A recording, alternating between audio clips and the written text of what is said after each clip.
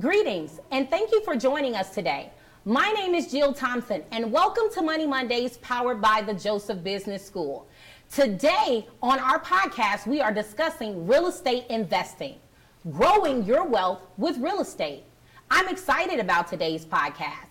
This podcast is perfect for the person who wants to know the ins and outs of real estate investing and desires to build long-term wealth.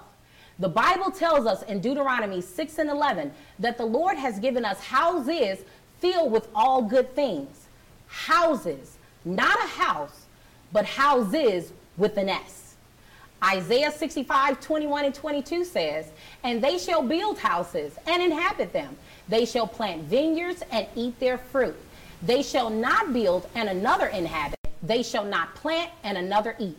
For like the days of a tree shall the days of my people be, and my chosen shall long enjoy the works of their hands." God's desire is for his people to have ownership. Remember, on this segment, we are discussing real estate investing. I'm excited, guys, because this is a part of the breakthrough. No longer, the word says, will we plant and not eat, or build and not inhabit. But God is making it so that in this season, when we plant, we will eat. And when we build, we will enjoy the works of our hands. This is the manifestation of the harvest. So how do we get there? Joining me today on our Money Mondays podcast are a team of experts. We have Walanda Cannon, broker of Ani Real Estate. Lutalo McGee, owner and managing broker of Ani Real Estate. Mark Buford, business development manager of Midwest for Lima One Capital. And Yandi K. Morris Andrews, attorney of KMR Law Group. Hi, everybody, and welcome to Money Mondays. Hi, Jill. How are all of you? Great. Great. So let's go ahead and get started for our viewer who are watching. Why should people invest in real estate? That's a good question, Jill. The first thing that I would say is, one, is biblical, as we know, and the word says that a good man leaves an inheritance for his children's children. And inheritance can be passed down in multiple ways, including houses and land. So that's first, right? Yeah. And then the second is, it's just a really wonderful way to build wealth. You can build wealth in several ways.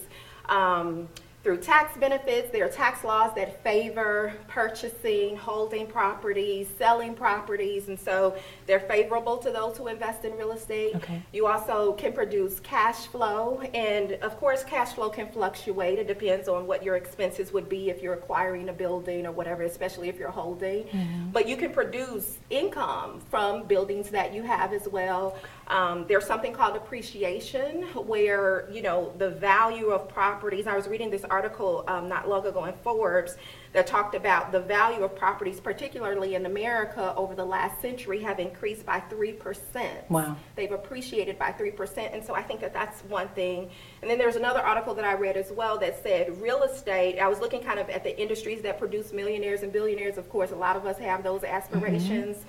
And amongst that list, real estate was the one industry that was steady in 2019, was told to be the third industry that produces the most millionaires and billionaires. Wow. And so that's good to know. I think those things are really good reasons as to why people would want to invest in real estate. That's really good. So you mentioned something about the tax benefits. Can someone talk about the tax benefits of owning real estate as an investor?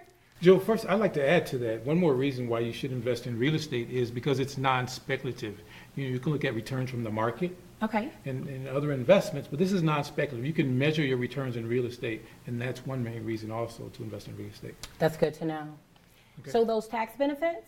Well, some of the things, and this is just a way for people who are thinking about investing in real estate, there are some ways that people can actually purchase some of the taxes. And it's really tough because sometimes there are people who are down on their luck and they're unable to afford paying their property taxes.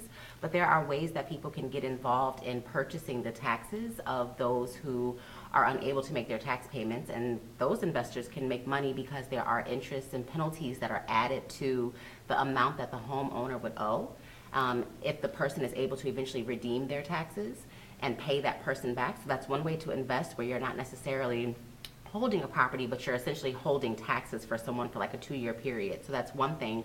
But there are other opportunities where people can actually buy like tax deeds. They can get properties where they are buying those taxes, and if a person is unable to redeem their taxes, they are then able to own that property free and clear, aside from the fact that they have to maintain those taxes.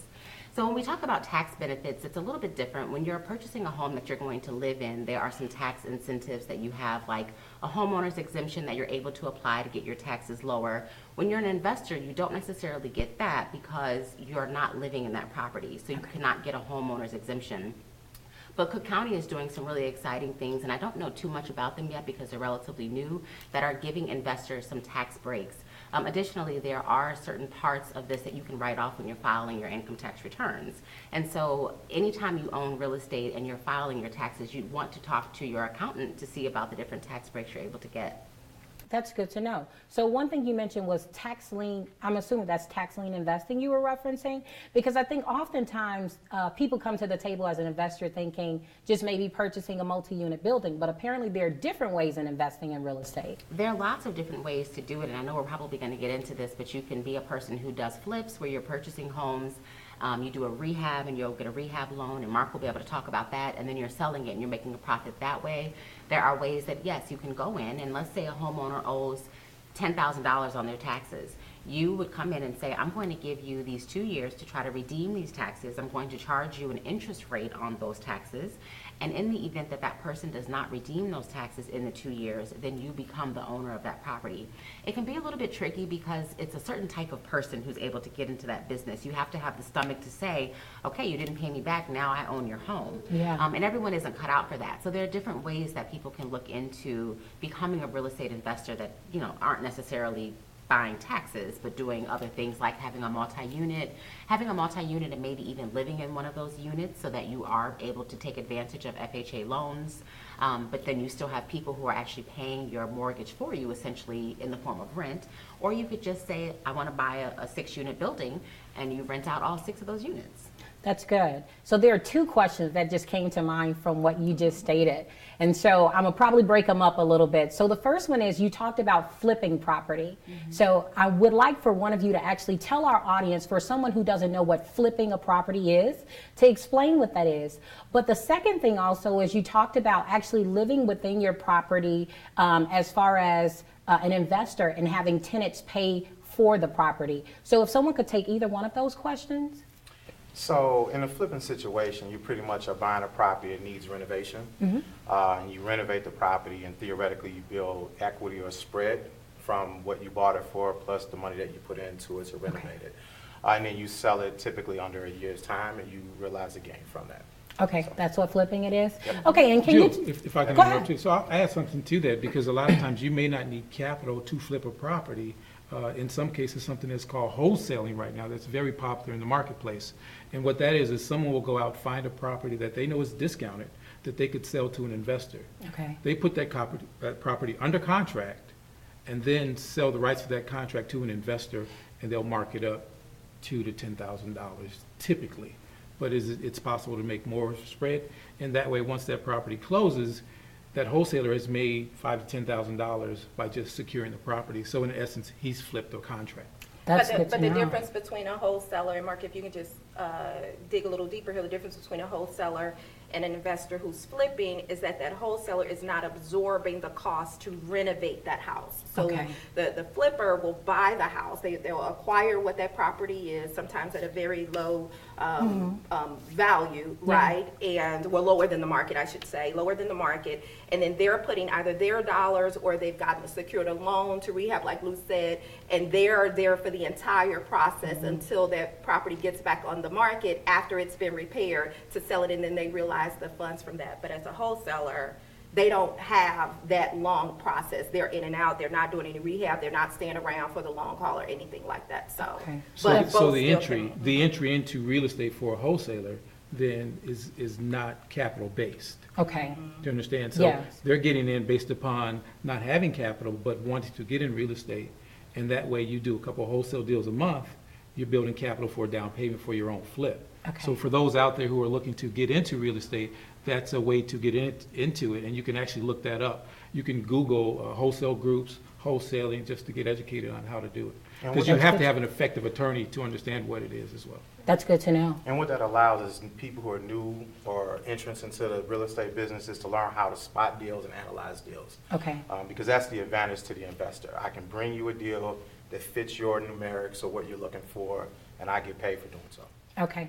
And question, what type of lending options are available to those who maybe don't know where or even how to access capital? What's available? So I'll take that one. So it's what I do as a profession, but as a real estate investor myself, there's so many different ways to finance properties right now. Right now, the country is quite liquid as far as capital. Okay. So you can, not only are there programs for the company that I work for that I'll go through, but there are a lot of wealthy individuals who are looking at maybe a 5 to 7% gain in the market and saying, well, I want my money to grow a little faster.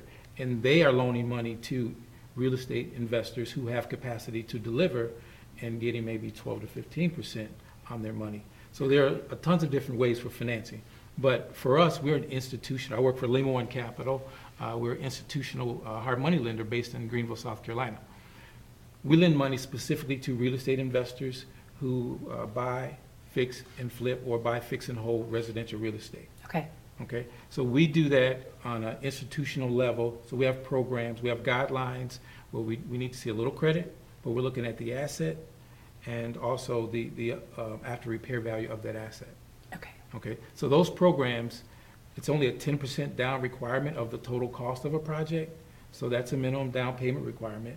And the credit score is only a 600 minimum. So for me, I think it's the barriers to entry to that are small, because a 600 credit score is not much to ask of a consumer. Now, the key thing is we don't loan the money directly to the consumer. They have to have an entity, LLC, or a corporation, C Corp or S Corp. Okay. And that's where you would see your attorney to get that formed in Illinois.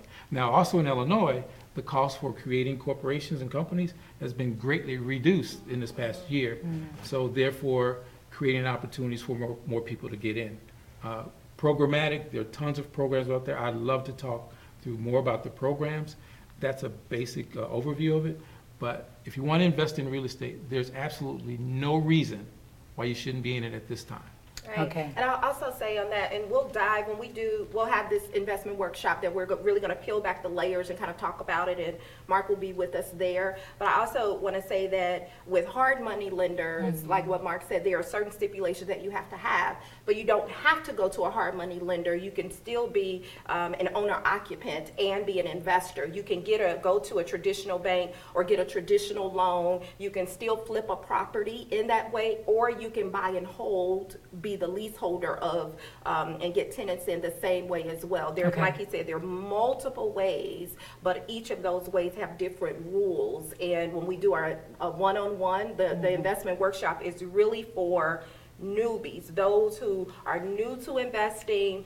You've heard about, now there's work, but you've heard about the money and what you can do and how you can position yourself and grow portfolios. This is for those people who are very, very new to investing. We're going to break it down at a one-on-one basic level and show you all of the options that you have: buying and flipping, buying and holding, wholesaling, bird dogging, go through all of the legal structures that you can set up as an individual, LLC, whatever. And so we're really going to pull back those layers at that time. But just wanted to say, hard money lending is one, but you can also go a traditional route as well. Okay. Many options. And for those of you who are watching, you may be wondering what workshop Yolanda is actually referencing.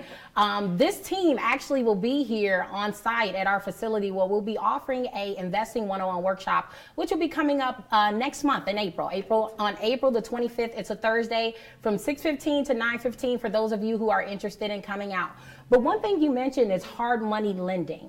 So for a person, an investor who's a novice, they don't know anything about, they just really want to get started. Sure. What's the difference between hard money lending versus traditional lending? So is there a difference? Yes, there's a difference. First off, I don't like the term hard because it's a negative connotation. Okay. And I say our company, Lima One Capital, is kind of a hybrid where we're between the banks, but the difference is we're loaning money to the entity and not the consumer.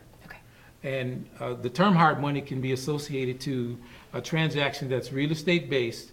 The interest rate's going to be higher than bank rates, and it's going to be a short-term loan. Okay. So that's why we're able to charge more than traditional banks. Now, the value to that is speed to the market. So we're going to close faster than banks.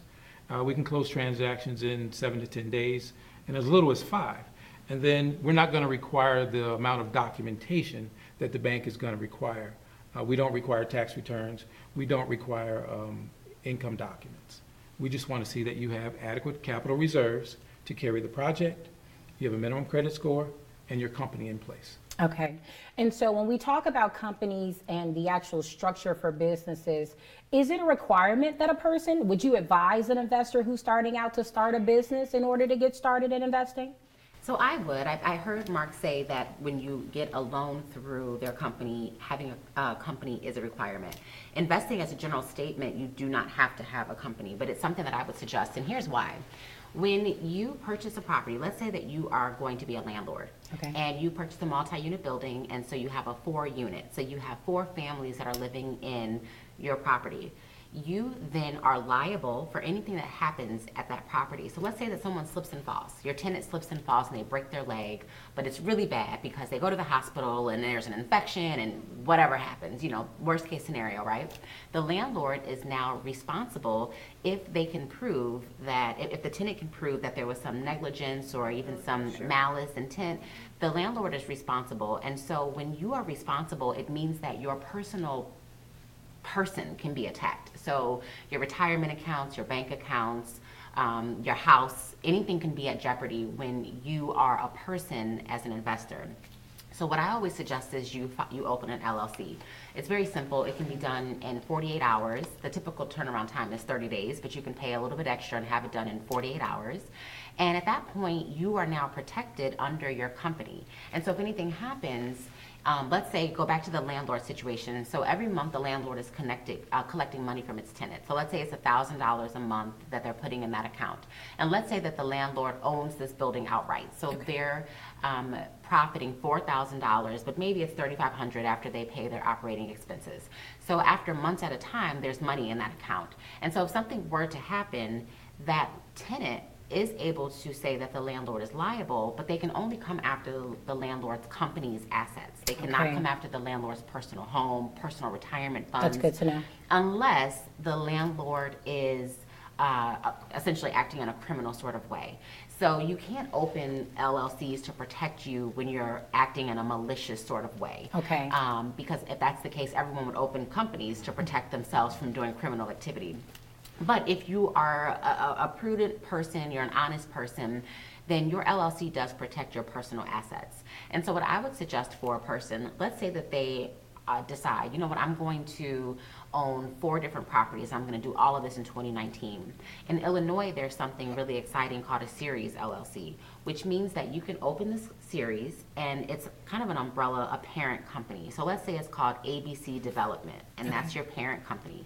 And then underneath it, you're going to have 1, 2, 3 company, 4, 5, 6 company. These are your company names. You can have those companies under that big parent company, and it's really, really affordable to do it that way. So I know we're going to dive more into that, but that's what I would suggest for investors. It might cost you, a total of $1,000 if you're going to have a parent company with 4 companies underneath, just to keep you protected. That's good to know. And Georgia, to just piggyback on that, so I have clients right now who are investors. I have certain clients who have this kind of one LLC, right, and they do all of their buy and flips, kind of out of that LLC. It doesn't matter which way, but that's what they do.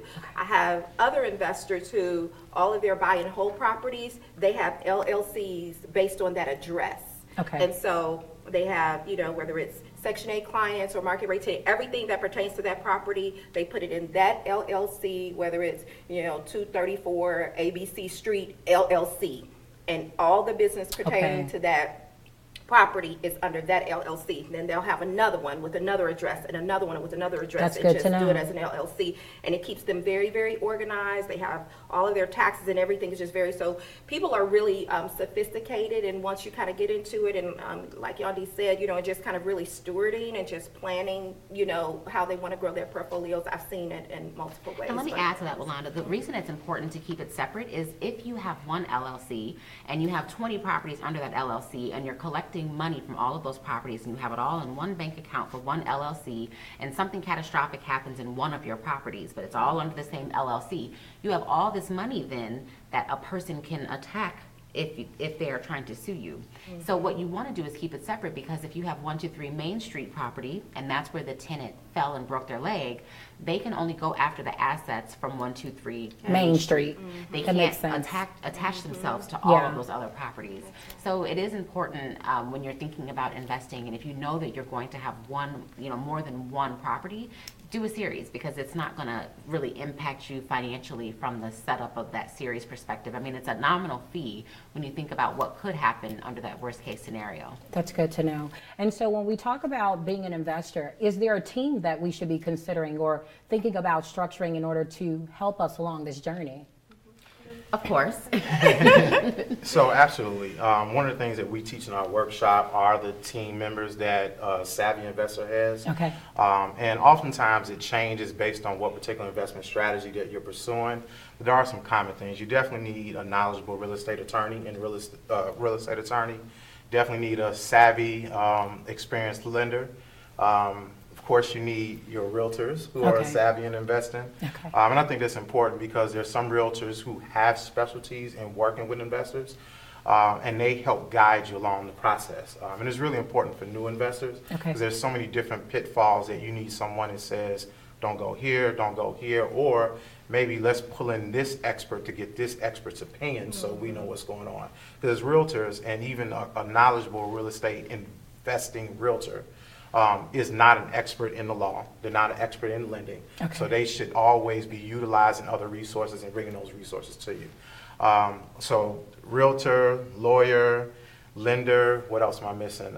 Definitely someone who can give you idea of what the cost to repair property, someone you general can. contractor. A general contractor. Okay. One of the things we teach in our workshops is not just having a general contractor who has a stake, but maybe also having an independent HUD consultant Yeah. who can come in and let you know what things cost. So then you can use that to kind of, I don't know, keep your contractor honest for the most part. Yeah. And I kind of want to add to something too, as it relates to having a savvy real estate agent.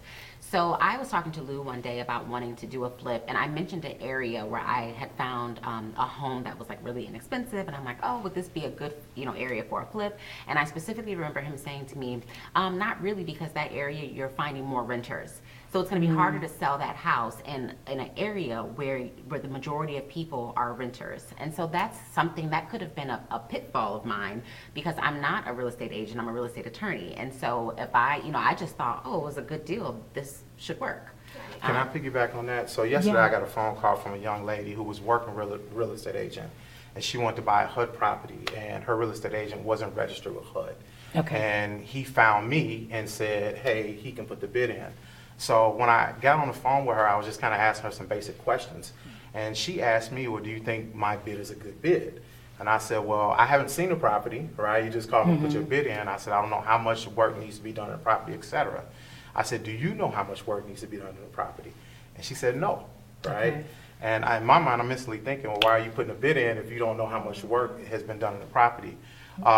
Her realtor did not tell her that. Her realtor also didn't give her an idea of how much she could sell that property for.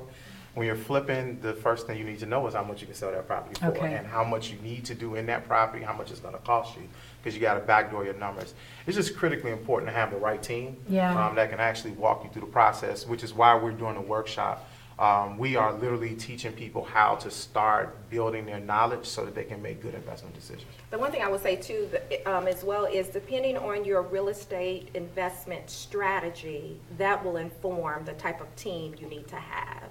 With all teams, what Lou said, you know, you have kind of your basics, including an accountant, because depending on how you set up, what your attorney tells you, that's going to impact your tax breaks or tax laws and kind of all that, and you'll need that. But if you're have a buy and flip strategy, that team looks a little different. And then if you have a buy and hold strategy, that team looks a little different. And so you'll want to make sure, and there are all these dynamics in between that you need to be aware of. And like we said, we'll unpack it more in the workshop, but depending on your investment strategy, that's going to inform who you need to kind of build around you to make sure that your goals are met. And finally, I'll add to that, and she's exactly right. In real estate, I always say real estate is a contact sport, and it's about resources that'll allow you to make a decision quickly, because this market is all about speed, because properties are gone fast. Seriously. And if you can't evaluate it correctly or have the team to help you evaluate it, have your lending in place and everything, you'll lose a property. You'll lose out on an opportunity really quickly. So that's should why we- it's critical. So, excuse me, should we consider building a team before we start the process? Absolutely. Yes. So the team is essential before you even begin the process of even looking, because maybe the broker can find you a property, right? We're not taking the field with people that we can't count on. Okay. Yeah. And if I had purchased without a team and then came to Lou and said, hey, I have this property, and heard that news after the fact, now I'm holding Stuck. on to a house That's Yeah. right. that I may have some trouble, big trouble selling. And not just You hear building that? the team, Yeah. not just building your team, but researching, understanding, go to workshops. If you're going to be buy and hold, take property management workshops. Take what does it mean to be a landlord? Understand the rental laws. You know what I mean? Those are really, really important. That you have to know what you. And we'll get into this. We'll talk about different personalities and how certain personalities work with certain investment strategies. You'll have to know that. One thing that Mark said was, in this market, properties are going fast.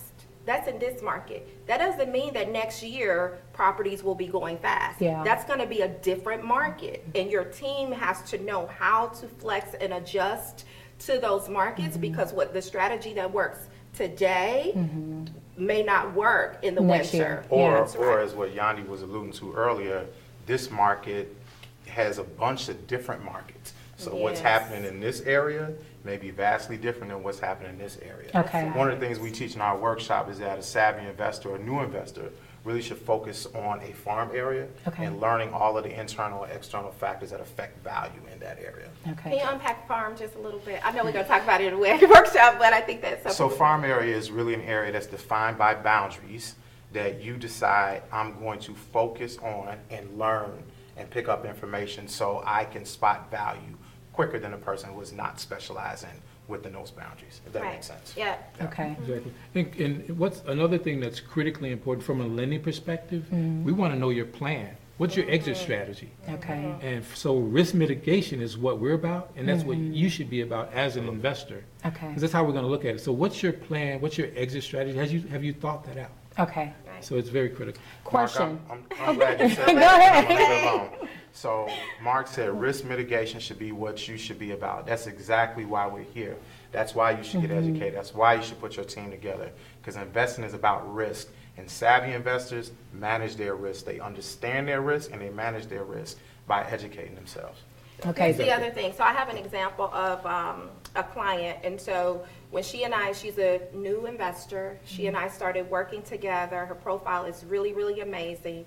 And we went to see a few houses. The one property that she loved the most was built out. It was a 3-unit. It was a typical 3-unit property, but the seller had converted it into an Airbnb. Okay. So where she would have grossed like $3,600 a month, clean and clear, as a 3-unit, as an Airbnb, the person who was selling it said that she could make $9,000 a month as it was. Okay. So in my mind, as her realtor, I was just like, you walked into a gold mine. Everything was set up. They were going to transfer the whole business and everything. But that is a different investment model Yeah. that she wasn't ready to undertake, even though it would have tripled what she would have brought in. Okay. That's why it's really, really, really important. And Mark, I don't know if you want to talk about and the markets are different, right? And so Airbnbs are really, really popular right now. Can you explain what an Airbnb is to us? Yeah, I'm going to let Mark kind of take that over. She passed the book on to you. Well, what's also critical with it, I'll get into what an Airbnb is, but how long has he been getting $9,000 a month? So from a lending perspective, if there's no history of that, Yeah. so he's calculating that to base that upon his sale. And if he doesn't have that history, we're not going to acknowledge it, and we're not going to lend on it. But the Airbnb model is basically where individuals are renting out their personal homes or investment properties to visitors who are visiting in town. Okay. And they're charging where it would typically be $100 a night, $200 a night, depending on where it is. It could be between $100 and $500 a night. So you're looking at some serious gains, and people are doing it right now in condos, 2 flats, even their single-family homes that they're living in. They're moving out, Airbnb in them Really? over weekends. Similar to a hotel motel model. Exactly. Okay. Exactly. To make extra money. So it's something where, from a lending standpoint, we want to see tax returns consistent over 2, 3, 4-year period before we develop programs for that. But it is a model where an enormous amount of cash is being made. You can also look at areas like universities, colleges, military towns where there are graduations and people coming in. So that could be an investment strategy as well. That's good to So know. here's an example of why education is important. Airbnb model is phenomenal. If you line it up correctly and you have a property in the right location where you attract people constantly, you definitely can make a lot of money. But you might want to consider something like the loan that you take out. It might have a stipulation that you can't Airbnb that property. That's good to know. So it's just an example of you don't want to jump into anything without knowing all the pieces of the puzzle. And if I can add to that, there are also, if you're thinking about a condo building, there are HOAs, which are the government basically of your condo. And a lot of them have a rule that you cannot have short-term leases, and an Airbnb is considered a short-term lease. So it may say that your lease cannot be for less than 30 days, which would knock out Airbnb. So that's just something else to consider, because there are plenty of condos where you can do Airbnb, but there are a lot where you cannot. Okay, so that's the verbiage we want to make sure that we look out for. Less than 30 days of leasing, subleasing, right? Okay. Yeah, Short-term basically. lease. Short-term leasing. Yeah. Well, even some rules with municipalities. I know the city of Chicago is implementing some rules now. So there are things you definitely want to understand before you Just undertake. venture out, absolutely. That's good to know. So is there a particular time when investors should be looking to purchase property? Like, is there a advantage to purchasing in the winter versus the summer versus winter? I'll take that first. All the time. I mean, Okay. if you are a real estate investor, then you're in. Always looking. So Yeah. you're always looking. And I think it was mentioned earlier, real estate is cyclical. So when you have a good team, you understand how the market will go up and down. And trust me, you can make money no matter where the market is. So I would say that you look all the time. In the wintertime, if when it's snowing, nobody else wants to go out, well, who's going to get that property if it's out there? That's and good. be able to evaluate it unless you do it or you have the resources to do it. That's good. So all the time. Yes, I'm glad Mark said that, because what I teach my clients all the time is develop your investment goals, right? Know what your targets are, and then look all the time. When you find something that fits within your target, you jump on it, Yeah. right? That's why you do your preliminary kind of setup from the beginning. I will say that historically, wintertime is probably a good time to get some better Okay. deals, because some people, they say, hey, it's the holidays, it's cold, I don't want to go outside and look at these properties. And some people say, hey, let's go and get them. This is the time I can get me the best value. That's good to know. Yep. And another question, I've heard the word trust, right? And so when we're thinking about generational wealth, or can someone explain attorney, can you explain? Of course you. Can you talk to us about what is a trust and what are the different trust types that are available to investors? So a land trust is essentially where you put the person who essentially owns the property. It's a a title company, and so your deed is with the title company. Now, part of the reason why people purchase a property in trust, there are a couple, but one of the big ones is that you want to avoid probate in the event that you die. And Okay. so even if you have a will, you still have to go through probate. And so what putting a trust, if you put your property in a trust, what that means is you designate a beneficiary so that property automatically goes to that beneficiary, and it is a way to avoid going to probate.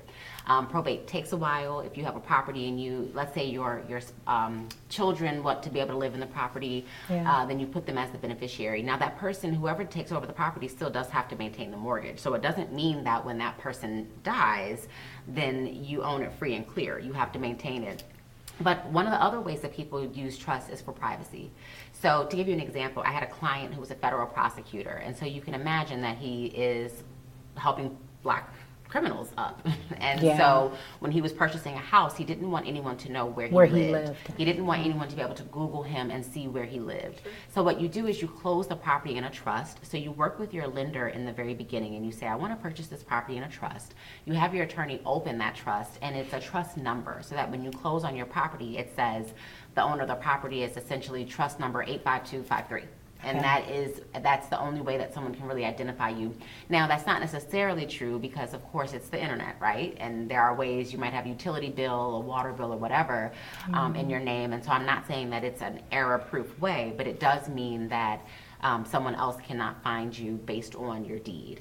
And it was historically used because there were men who were the bread earners, and sometimes they would maybe have a mistress, and that mistress might have lived in a property. And so when that man died, he did not want this property to be located, and he did not want his wife to say, well, who is this property? So this was put in place, and so a man was able to then say, well, my beneficiary is Mistress Sally, and Mistress Sally would then be able to have the property privately. Okay. But we're not doing Mistress Sally on here, okay? Let's make sure we're I not just doing wanted to give it. some context. I for got where you. that No is. problem. So, No so problem. that is in part, where trust came from, to make sure that people have privacy. Okay. But it is a good way where if you want your property to be able to avoid, should something bad happen, it is a way that it can pass on to people without probate. That's good to know.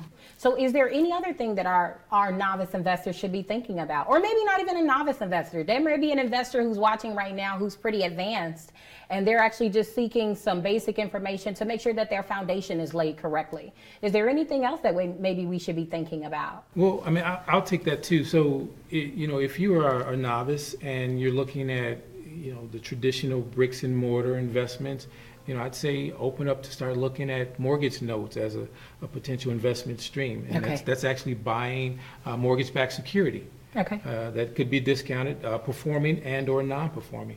So many times investors don't look outside to see, again, there are a myriad of ways that you can invest. And when you can own the note and you can decide on what happens to that property, that's another way you can look at it. For some of the beginners, if you're serious about getting into real estate, outside of watching, some of the flip HGTV shows, you engage. You have to engage, and then you have to be pragmatic and strategic about how you want to do your business. Okay. Whether you have the funds yet or not, it's still a process of at least developing your plan. But I would say start, if you're a beginner, at this kind of format where we're going to host coming up on the 25th. Yes. Is it? And then you can build relationships from there. Okay. And I wanted to just touch on something we touched on, but we didn't really go into it. For those first-time home buyers who are also interested in becoming investors simultaneously, and that was the concept of getting maybe a 2 or 3 unit building, and then you live in one of the units. And so the way that it works is that, let's say you go under contract, you find a 2-unit building for $250,000, and you have a loan on that. You have a FHA loan maybe, and you're going to live in one of those units. And let's say that the mortgage on the $285,000, or I'm sorry, I think my example was $250,000, maybe the mortgage is $1,900. And so if you have a 2-flat building, or even a 3-flat building, each of your tenants are contributing, let's say, $1,000 a month to you in rent.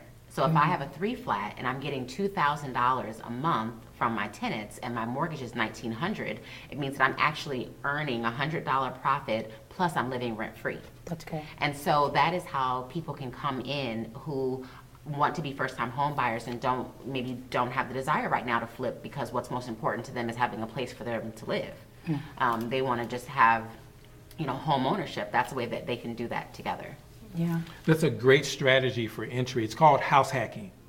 And you can house hack your way. I have a client right now who started that way, Okay.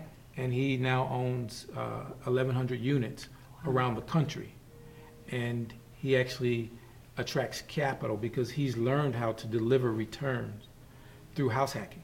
Wow. He started living in the property, and he did it again and did it again. Yes. Okay. So that's an excellent strategy. You know what? There's another question that came to mind. So I see these huge units. They're like 18 units or more. Not for sure if Courtway is the proper term to describe those types of buildings. But for an investor who's interested in maybe purchasing something like that, are those typically group type investments, or are those owned by individuals? It could be It could vary? individuals. Yeah, it could be both. But so from a lending perspective, we want to see you have experience. Those are called multifamily units. Okay. Anything 5 units and above is considered multifamily commercial. Okay. So it's a different lending program. We would like to see you have experience at least owning a 1-2 flat where you've been a landlord before you move up there. So a strategy that people who don't have experience is they'll partner with investors with experience on an acquisition of an 80 unit. Okay. And they'll share in the revenues. Okay, that's good to know. And as far as like percentages down for even engaging, well, we know with the 2 unit or let's say 2 to 5 unit, usually what is your percentage down, you would tell a person that So- they're looking to be paid? So it'll be 1 to 4 units is considered 1 to 4, residential. okay. And you can do as low as 3.5%, sometimes 3% conventional. Okay. Kind of what Yandy and Mark were talking about, the house hacking strategy. I've had clients in the past that may have bought a 3 unit. They plan to live in the building. They lived in the basement and they rented all 3 units, because you can live in the basement of a unit if it's your unit, right? Okay. And then the return becomes phenomenal on 3.5% that you put down, right? Okay. Now, if you go above 4 units and you're in the commercial, 5 units is typically 20-25% down. Exactly. Yeah. Okay, that's good to know. Any other last thoughts for our viewers? Just be disciplined. If anybody tells you making money as a real estate investor is quick, please stop talking to them immediately. Yes.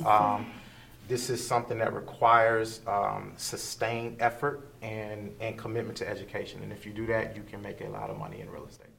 Alrighty. So for those of you who are viewers who have tuned in for our real estate investment segment, we thank you for tuning in for today. Remember, there is a workshop that will be coming up on April the 25th where we will be teaching Real Estate Investing 101. We will talk about all these different topics of investing and all the different strategies that are available to you, the viewer. For those of you who have not registered, make sure you do so. Go to our website, www.jbs.edu, and register today. We look forward to seeing you there.